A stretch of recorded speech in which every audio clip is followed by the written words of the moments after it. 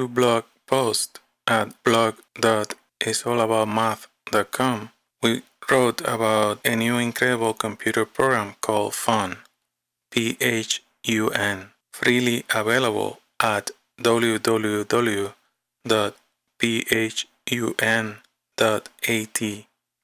This computer program is defined by his creator, Emil Ehrenfeld, from Sweden, as a 2D physics sandbox. Phun is a virtual physics reality simulator.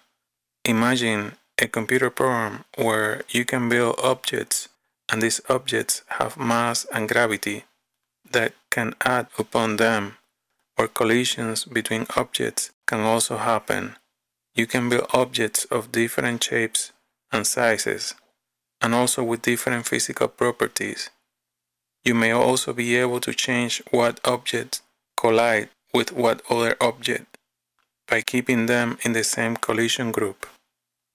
Since Phun is 2D, being able to set groups of collisions is a necessary property.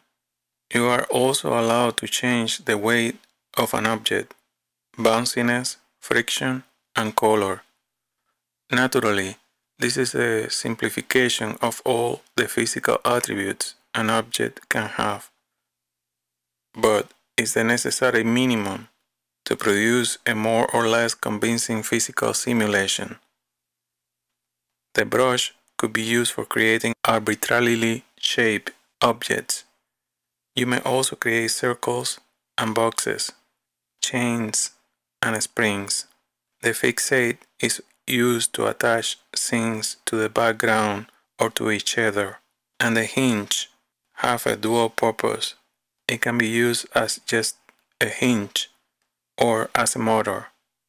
Phun can be used as a creation tool for experimenting with some mechanism or mechanical interactions. In a way, Phun is similar to Lego blocks, but with Phun, you can create your own parts. If you visit the Phun site at www.phun.at,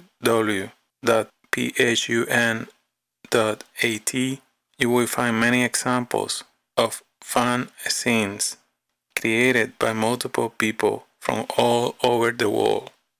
When you build a Phun scene, it's like you're building graphically a program where each component you create have some physical properties attached. Because you need to draw these objects, it's almost like you are programming Phun. So this process of building a scene, you are actually programming Phun. And by extension, a Phun programmer is he who creates scenes. Once you run the program, and that you do by hitting play, you could have gravity act on all the objects at once. It is actually very entertaining to see some of these scenes created by other people. Even more fun to be able to create one of these scenes yourself. Many of them are rockets and tanks or small moving things. Some other Phun creators have dedicated their time to create ingeniously intricate mechanisms. We are still in complete awe by some of the mechanical things that people have created with Phun. Between those prolific creators, I have found Livio Zucca from Turin, Italy. I believe Livio's creations deserve more attention for his ingenuity and mathematical flavor. Let me show a binary mechanical counter created by Livio. The objective of this machine is to count the balls falling and collect the balls back in an infinite counting loop. The main counting mechanism is a mechanical latch. An electronic latch is a circuit which has two stable states and thereby can store one bit of information. We can also create a mechanical latch, and this acts similarly to a balance where the pivoting point is reversed. The numbers in this case have dual function.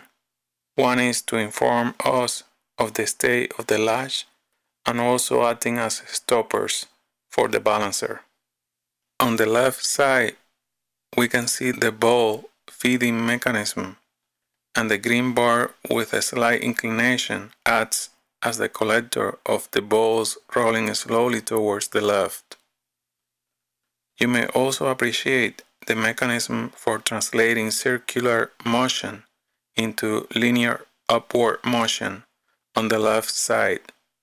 This mechanism brings back memories of the mechanism that provide steam locomotive with motive power in times past.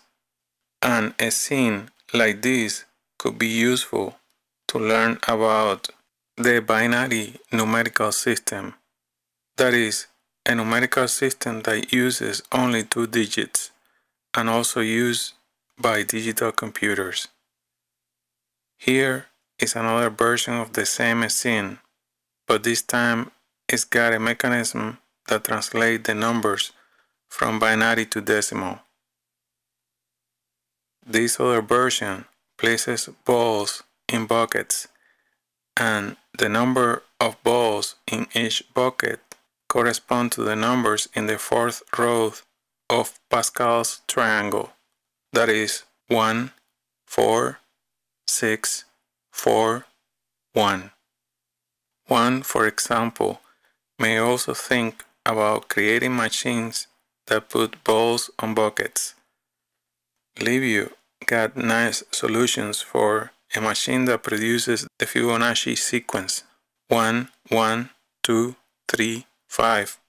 Notice how the recursive equation Fn equal Fn minus 1 plus Fn minus 2 with F in 1 equal to 1 and F in 2 equal to 1 is executed mechanically with the use of a balance that compares the weight of the prior 2 buckets to the weight of the following bucket.